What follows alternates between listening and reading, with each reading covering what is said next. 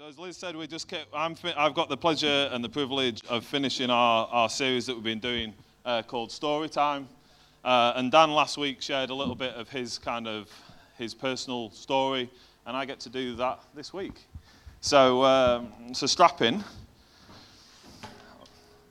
But just before we get going, I just want to encourage you. Tonight, we're even though this is the official finish of Storytime in terms of on a Sunday morning, we're having, on Sunday night church, we're having some testimonies tonight from people that you don't normally hear from, which I think is going to be cool. So I'd encourage you to come along to that. And we're going to take communion tonight together as a church as well. So if you are free at 5:30 tonight, I will encourage you to be here because it will be a great night. And I'm really looking forward to it. So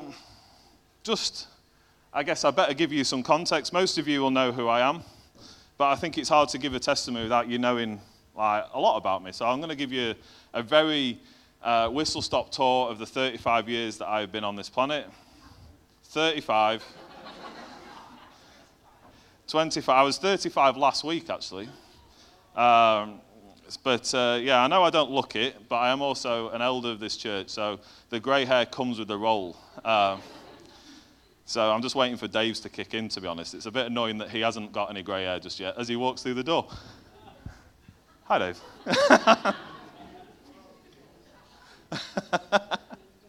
So I've given you away my age. I was born in 1984 in Leeds. I'm a Leeds lad, Yorkshire boy, and I lived there until I was 10, and my family moved over to Preston in 1994 because my dad was a journalist and he worked at the Lancashire Evening Post. And we settled in Preston, and up until 4 or 5 years ago, our whole family lived in Preston, and then my mum and dad retired and they went back to Leeds. My brother decided he didn't want to be in Preston anymore and decided to move to Gibraltar. There was other reasons. But yeah, he now lives in Gibraltar, and my sister decided that she was going to move to Cheltenham. So so basically, I'm the only Hamilton left in Preston today. So I was brought up not in a Christian family. My parents don't go to church. I don't spend a lot of time here. I don't spend a lot of time in church. My parents didn't spend a lot of time in church growing up. I didn't spend a lot of time in church growing up. But one of my best mates, a guy called Dan, which is another Dan to all the Dans in this church, just to add to it, he went to church, and he constantly asked me to come to a youth ministry. It was what their equivalent of Anthem was at the time.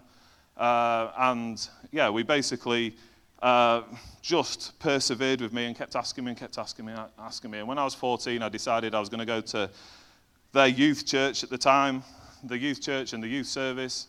And I kind of just was one of those 14-year-old kids that just asked a lot of questions. I was just intrigued about what was going on. I just wanted to know a little bit more. I didn't necessarily believe in God at that time, but I thought, do you know what, I'm just going to keep going.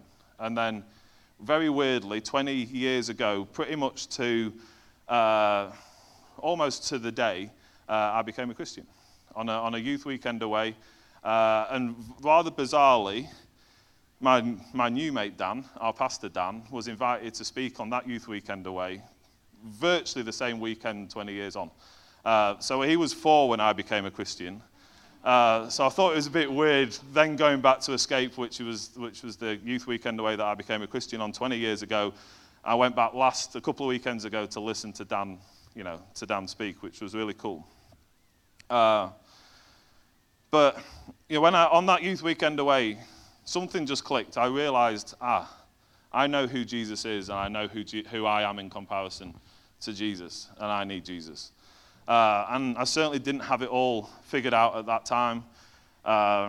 It was a bit of a steep learning curve because I kind of felt surrounded by mates who had been in Sunday school and kids' church all their life, and they knew their Bible because of that. But So I had to kind of do a lot of kind of like self-discipleship and work out where I was and ask a lot of annoying questions. And that was probably from about the age of 14 to the age of 20. I was that typical person at the age of 18 where I was like, I don't want to go to university just yet. I'm going to take a gap year. And I went traveling. And I went to Australia, as most people do. And I went to Southeast Asia. And just as a little side note, this isn't a main point of the message this morning, but, if you're a young person, you're thinking, do you know what, I want to get out and see the world, you should do it. If you're an older person who's thinking, I wish I could see the world, just go. Because, honestly, that even though I was 18, and at the time, I was just like, I was doing it because it was going to be a bit of fun, and it was what everyone else seemed to be doing. I went on my own. I met some cool people that I'm still in touch with now. But actually, that year kind of defined me a little bit. It got me out of the little bubble that I lived in. It got me out of the church that I was going to at the time. But only for 6 months, and then I came back in, but I came back in a different person. So if you're a young person who's going, do you know what, I kind of always wanted to see a little bit more of the world, then I encourage you to do it. But I came back from traveling. I went to university in Manchester. I moved to Manchester. I studied geography, which I've later found out is the second most useless degree anyone could ever have. Apparently, the chances of getting a job after getting a geography degree are significantly lower, only to be beaten by getting a sports science degree. So if your kids are talking about doing geography and doing a sports science degree, have a word with them. But whilst I was at uni, I started dating my first and probably my only serious girlfriend that I've had, and that was when I turned 20, and I graduated and started weirdly a career in marketing. And you might be wondering, how do you go from geography to marketing? No idea. I was very lucky. I was quite fortunate. I made some good contacts whilst I was at uni and whilst I was, doing some kind of work experience. So I ended up starting a career in marketing. 14, 15 years later, I still don't really know whether I want to be in marketing, but I kind of am. So right now I work for a marketing agency. I'm the operations director of a marketing agency in Manchester, and I've been there for 8 years, and I actually love it. And the cool thing is about my job now is I do less marketing and more people management, which I enjoy doing and I love doing, and I love getting alongside people. So I really, really enjoy it. Now, most of you that will have heard me preach before will most likely have heard some of the things that I'm going to share this morning. I'm not clever enough of a person to go into the Bible and to really study it. God has to teach me stuff whilst I'm going through that stuff. So when I preach, I teach what I have been taught, not necessarily clever enough to go in and look at something that I'm not going through myself. So there is some of these stories you may have heard before if you've heard me preach over the last couple of years. But I just want to kind of look at 4 key areas. Now, if I was writing a book, I might call these chapters. But they're really chapters of the last kind of 5 years of my life. They're nothing beyond, or nothing in my 20s, basically, is what I'm saying. Now, I've learned all these lessons in my 30s. But my first point is that I needed to upgrade my anchor. Now, hopefully this will become clear as I go through, is that I needed to upgrade my anchor. I came to this church 5 years ago. And as I said before, I've had one serious relationship in my life. That serious relationship lasted for 10 years, and it came to an end 5 years ago. And we were going to church together at the time, and obviously would have been super awkward if we carried on going to the same church at the time. So I thought, do you know what, I'm going to move to Manchester. I loved Manchester when I was at uni. I've worked in Manchester all my life, all my career. I'm going to move to Manchester. But as a bit of a stopgap, I came to this church because I needed a few months just to get over myself and just to get my head right. I knew a few people here, so I thought I'd start coming here. So it was purely supposed to be a bit of a stopgap. I was going to be here for 6 months, and then I was gone. And sometimes you hear preachers preach, and I think I've probably preached this message, is that God has to take you out of your comfortable situation to enable you to grow, to actually bring you back onto the plan and the purpose and the plan that he has for your life. And this is an example of how this has happened in my life. Like, this is exactly how this played out. I was super comfortable in that relationship. It had everything that I needed. I was dead happy with it. And when it came to an end, I didn't know how to handle that. But actually, looking back on that situation now, I can see exactly what God was doing. And it's not easy at the time to say that, because you're hurting, because you have pain. But looking back 5 years ago, I know exactly what God was doing. I know that there was a bigger picture to what God had for my life. And very strangely, I look back at that time now and I'm thankful for that time.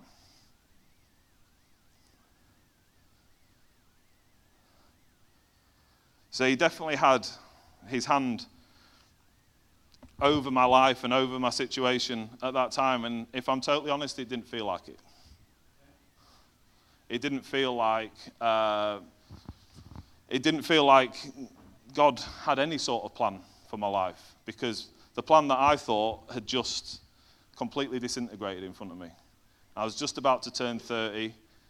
The person that I thought I was going to spend the rest of my life with, I was no longer speaking to. I was in a church that I had never been to before. I wasn't sure where I was living. And suddenly that kind of challenged me a little bit. And as I realized, going forward, it takes you a while to get over the pain of a relationship. And I know there's people in this room that have gone through worse things than I have as well. But, it took me 2 or 3 years to really get to the point where I kind of could process it. And I still, after 2 or 3 years, I still didn't really understand why I was feeling the way that I did. I still felt hurt. I still felt hurt. I didn't want to feel hurt. I didn't want it to feel painful. But I still did. But I really struggled to move on. I really struggled to move on, even 2 or 3 years later. And I couldn't understand it. I couldn't understand why I was not able to go, do you know what? Come on, Pat, that's like 3, 4 years ago. Like, that shouldn't still be affecting your life. But it was. So after a couple of years, I decided I needed to see a counsellor. And I started unpacking all of this stuff. And I thought I was going to see a counsellor because that relationship ended. I wasn't. The relationship ending was a symptom of what actually I had to deal with, not the actual problem. And what it did, it was highlighted the fact that my identity was more in that relationship than it was in Jesus. So when everything fell apart, my identity fell apart. I started to question my identity a little bit. And again, I didn't see this at the time. But after unpacking it, I realized that actually the relationship breakup was not the thing that I needed to worry about. The thing that I needed to worry about was how I viewed myself, was my identity. And what I've learned is actually our identity can be our anchor. What we identify ourselves with and who we identify ourselves with can be our anchor. So actually when the storms hit and the problems, come along, because they will come along, your anchor gets tested. And my anchor was obliterated in that time. In fact, I didn't have one. And what I've realized is someone that has a healthy identity, has healthy self-esteem, has a healthy identity, has 5 things. They feel loved. They have a purpose. They have security. They have significance. And they feel like they belong.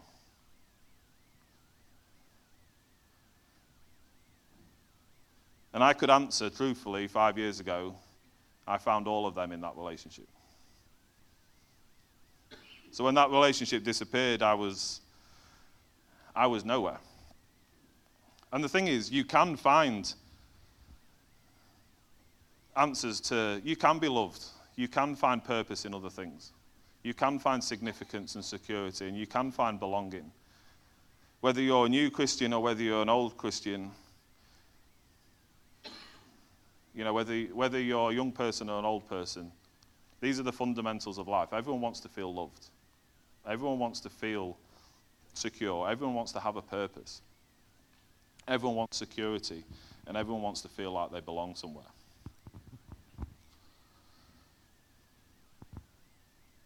But God knew that, right? God knew that before he created us. That's why God sent Jesus. That's why God gave us each other, our church community, our church body.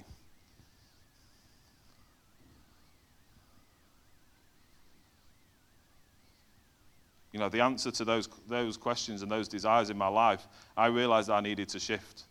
I needed to change my perspective. I needed to look at my relationship with Jesus first. I needed to find an anchor in Jesus that actually when the storms did hit, and I didn't realize so quickly after having dealt with all of this how quickly another storm would hit. And actually, again, looking back at what God was doing in that time, he knew exactly what he was doing, because he prepared me for a season that I was about to go into, which was actually harder than the season that I just dealt with. And thankfully, God gives you lots of opportunities to learn those lessons. If you miss it the first time, he'll give you a second opportunity. So learn it the first time, because you will go through the pain again. I'm not joking. It is funny, but I'm not joking, because I learned it twice.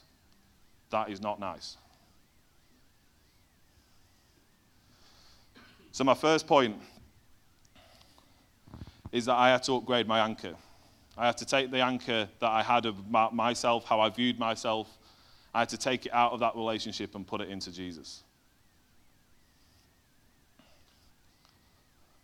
And my second point, or the second chapter, which followed very closely after that, was I had to embrace my cave time.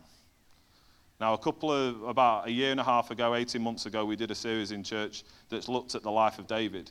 And Dan, as he shared last week, kind of shared a story from the life of King David, and Liz has actually read one of his Psalms this morning. And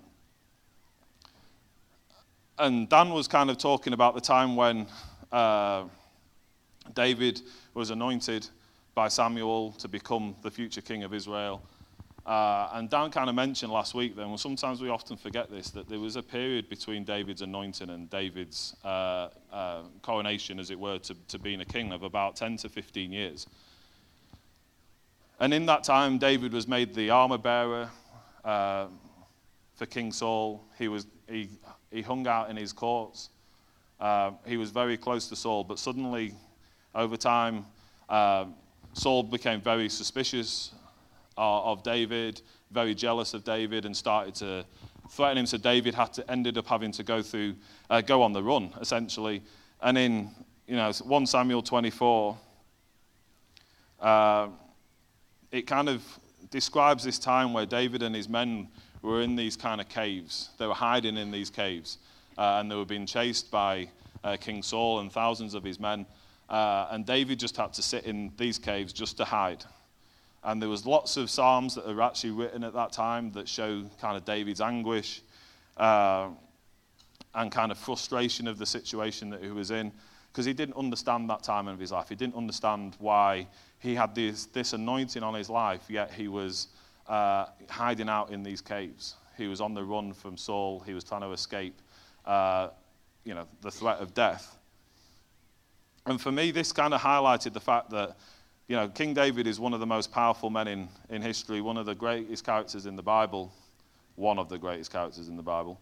But he still went through this period of preparation. He still went through this period of pain and frustration with his situation. And for me, it kind of demonstrates that this doesn't as Christians, we kind of always want these mountaintop experiences all the time. We always want our life to be fantastic, but the reality is, it isn't always going to be. The reality is, there's going to be times in your life that you're going to have a good anchor. There's going to be a storm in your life where you're going to need to make sure that your grounding and your foundation and your anchor is solid. So thankfully for me, I'd just gone through a period of realizing that I needed to upgrade my anchor, and I upgraded my anchor. Then I went into another storm or another season of my life, which I entitled Church Leadership.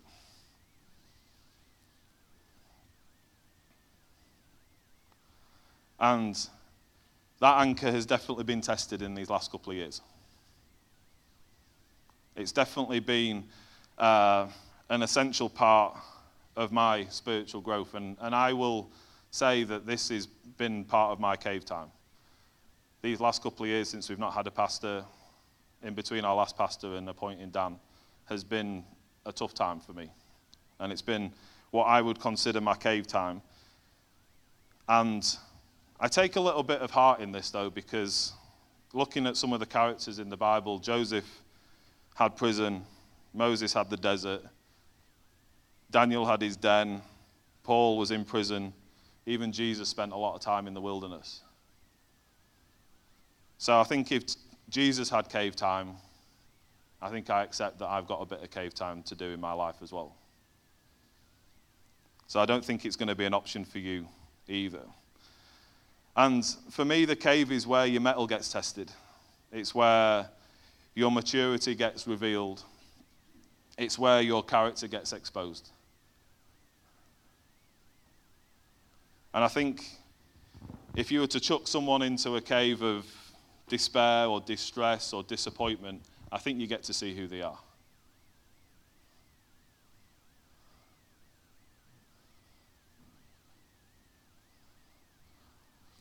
And we know that David didn't love the cave. In Psalm 142 it says, I cry aloud to the Lord. I pour out my complaint before him. Before him I tell my trouble. You know, David was frustrated with his period of his life. You know, that psalm was written at that time, was written whilst David was in those caves.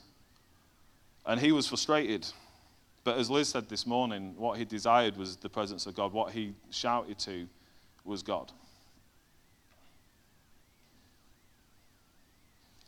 But actually, it turned out that that was probably one of the most fruitful times in David's life. You know, God was preparing him with the skills and the experience to go on to lead a nation. You know, it's hard to lead a nation without that, you know, that life experience, without having to deal with those situations. And for me, that's exactly how it felt for me as well. I had to learn very quickly that if I was complaining to anyone but God about that situation, I was missing the point, because God was the only one that could do anything about my situation.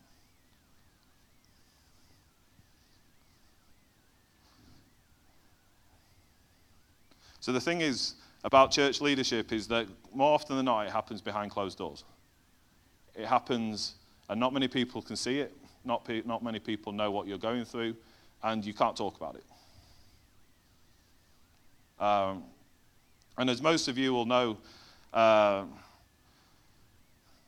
the previous pastor resigned from the church about 2 years ago, and we appointed Dan a couple of months ago. So there's been a period of about 2 years where we haven't had a pastor.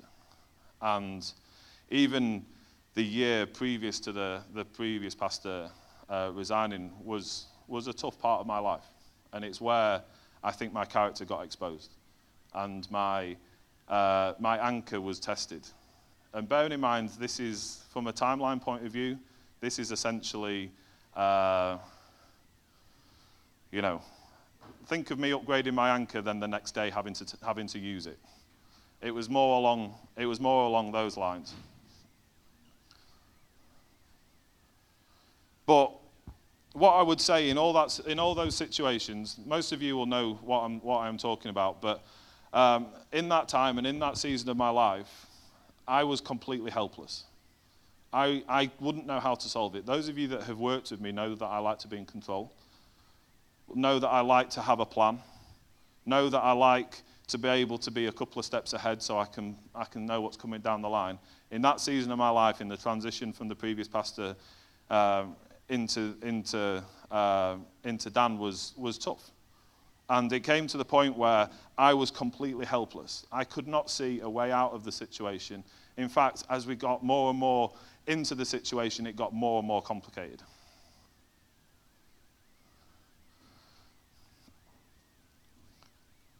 And things just got more and more messy and more entangled, and I could not see a way out of it.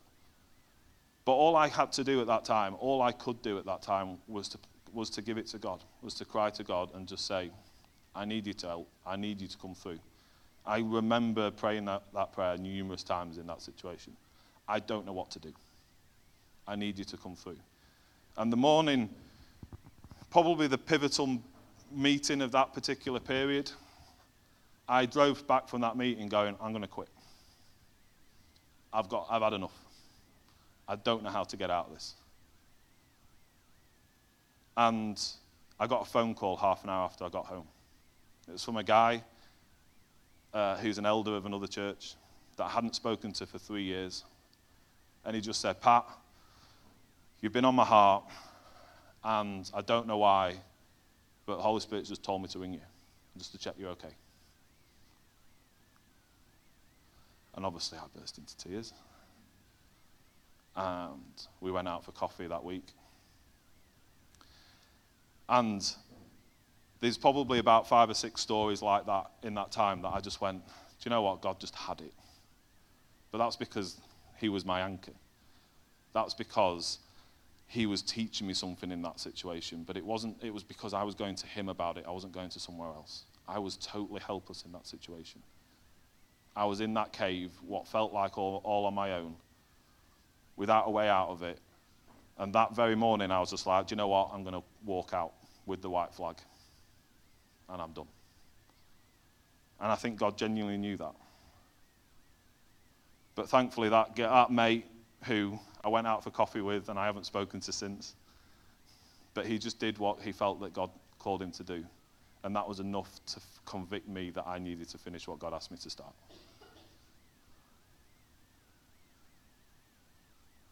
And that situation, God worked out the loose ends. He worked out everything beyond how I could even imagine he would. And he has brought us to a place now as a church where I think we have been more united and more stronger than we've ever been before. Certainly in the 5 years that I've been here. So what I'm saying is that it's actually in the hidden parts of your life. It's actually in the cave where God can sharpen us, where God can develop us, where God can make us stronger. See, you've got to talk to him. You've got to cry out to him. You've got to be patient, because he does really good work in caves. He does great work in caves. And I said this when I preached this 18 months ago. But if you doubt that, just think of the cave on the outskirts of Jerusalem that there was for 3 days there was a crucified body of Jesus. But God does great works in caves. The best of which being the resurrection of Jesus. You know, that's the power that we can call on when we're going through our storms, when we're in our caves. The third point and the third chapter, I would say, is assembling my team. And I don't mean this in an arrogant way.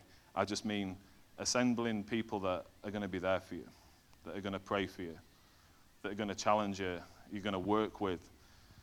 When I came to this church, I think there's only probably one person in this room that might be able to back me up on this.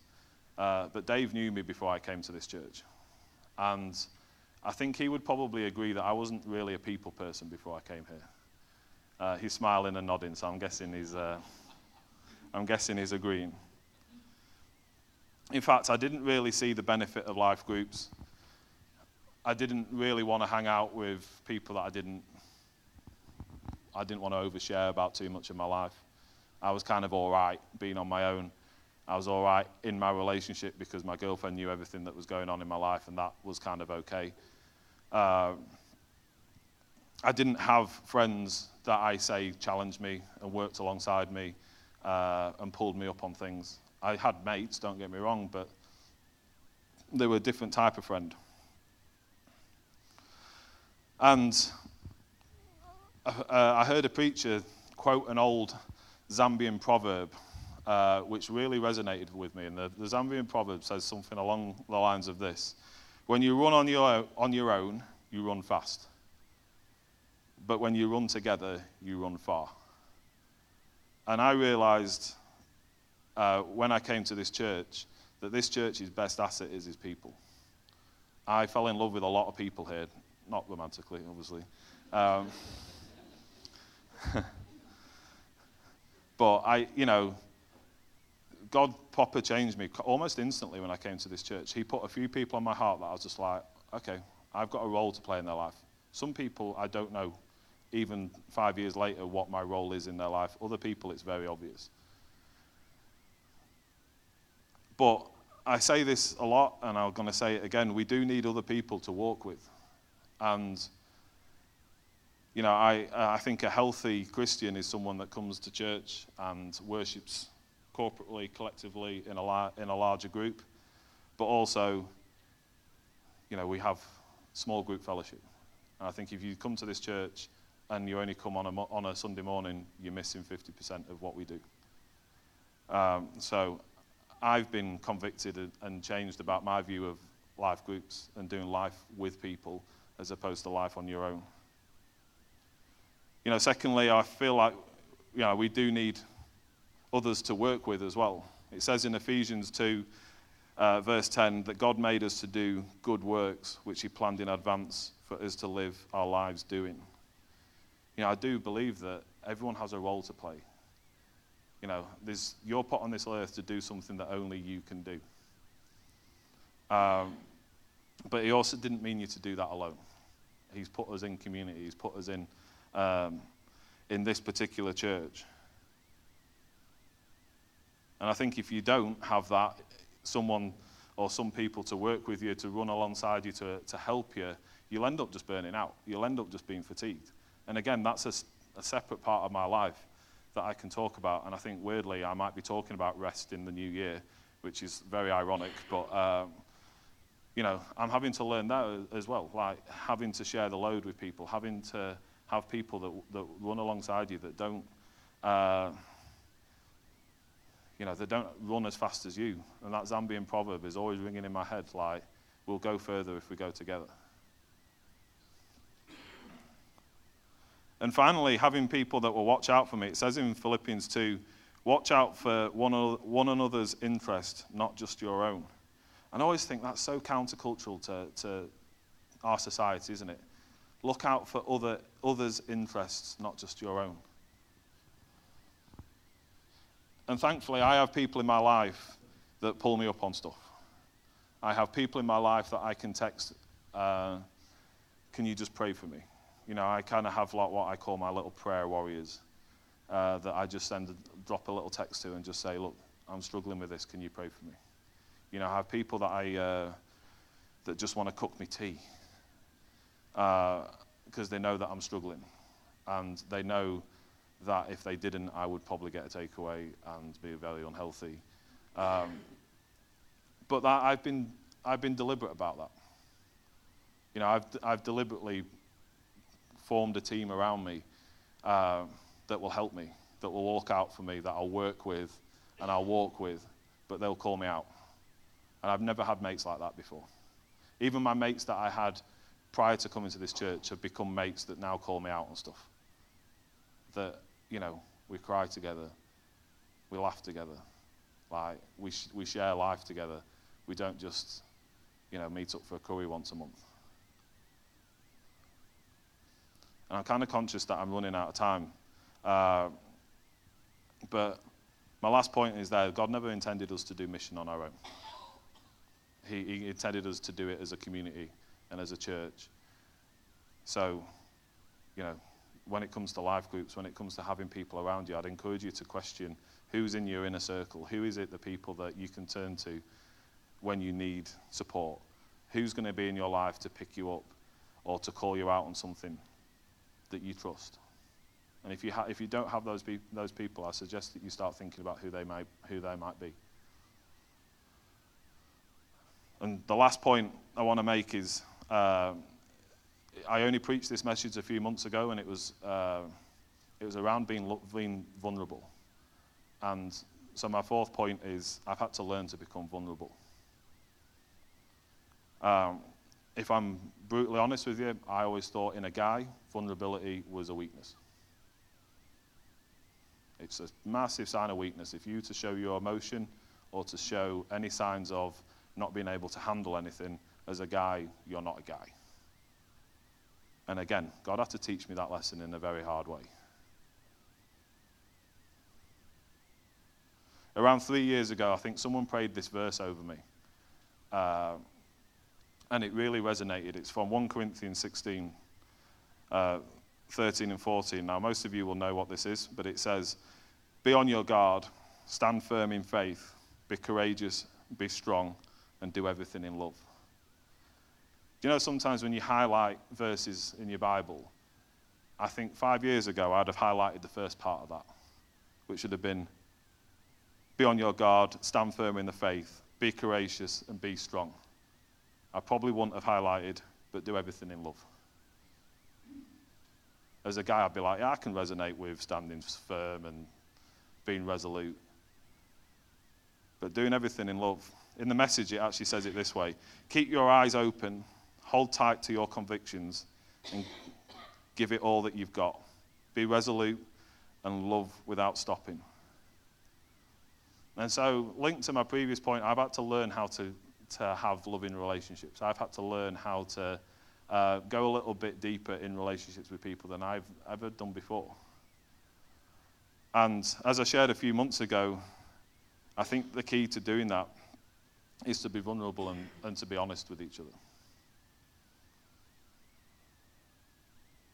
Because I think that makes and creates the foundation for loving relationships.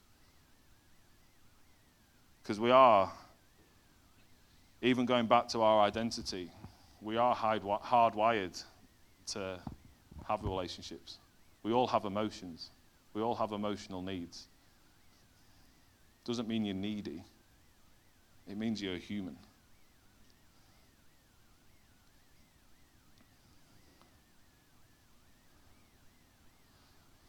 So I've had to learn that rather than pretend I don't have any kind of emotional needs, rather than pretending I don't, everything's okay, I can handle everything, I can deal with everything, I've had to accept that I can't. I've had to accept that I need to open up to people. Apologies if I've ever opened up too much, but I don't really mind that. Because I think God has taught me, whilst being at this church, that you do have to, if you want a genuine relationship, and if we want to be in genuine relationship with each other, we can't be surface level. How's your week? Yeah, it's fine. How's yours? Yeah, good. Anyway, how was your week? But that is it, isn't it? Like that can be how we go around and do life. But I dare you, next time someone asks you how your week was, answer it honestly. Be open, be honest. Try and be vulnerable.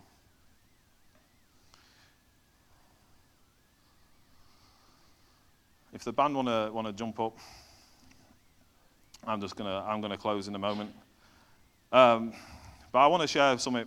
Like, planning for today has been very weird for me. I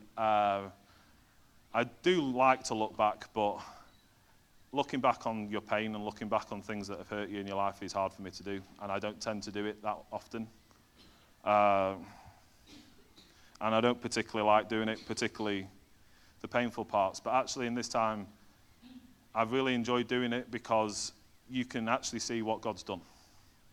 You can see the bits that God's worked at. And the only way that I could describe it is that 5 years on, I can see a slightly bigger picture than God showed me at the time.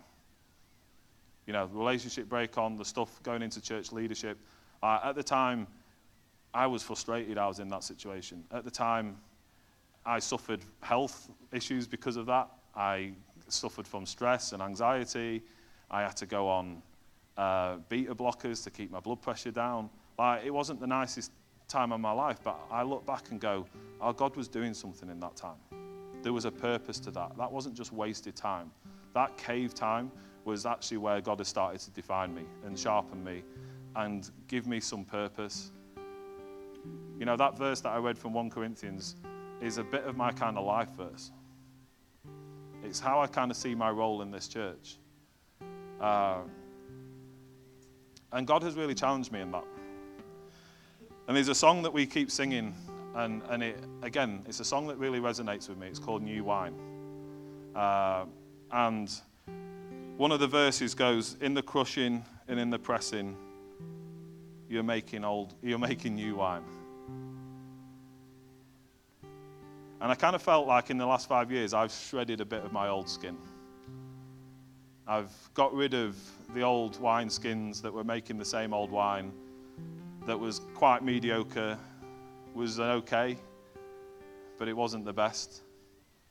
And actually, in the crushing, in the pain of the last few years, in the pressure of everything that I've been doing, God has made new wine. And God is still making new wine.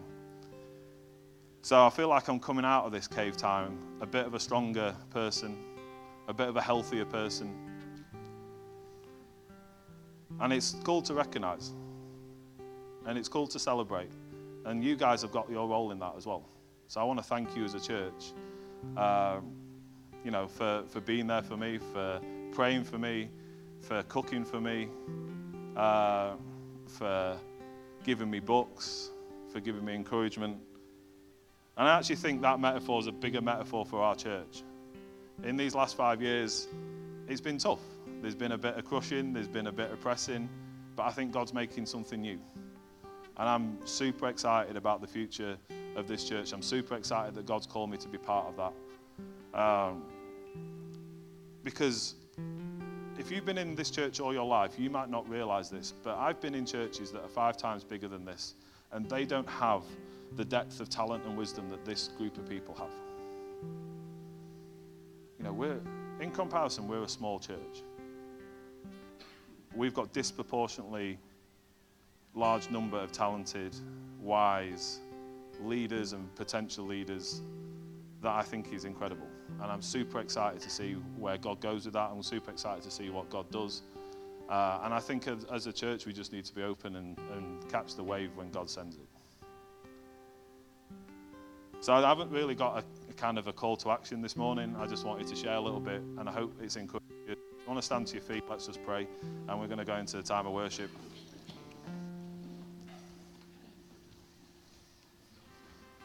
Yeah, so Father, we just thank you that even when we can't see it, that you have a plan.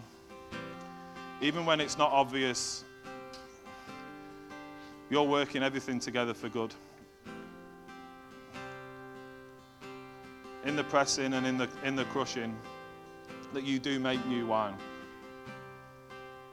So Father, just help us to maybe recognize the times in our lives where we need to shed our old skin and we need to put you back at the center of our life. And Father, collectively as a church, I just pray that you will lead us, that you will guide us, that you will strengthen us, that you will keep us united. So when you speak, that we move.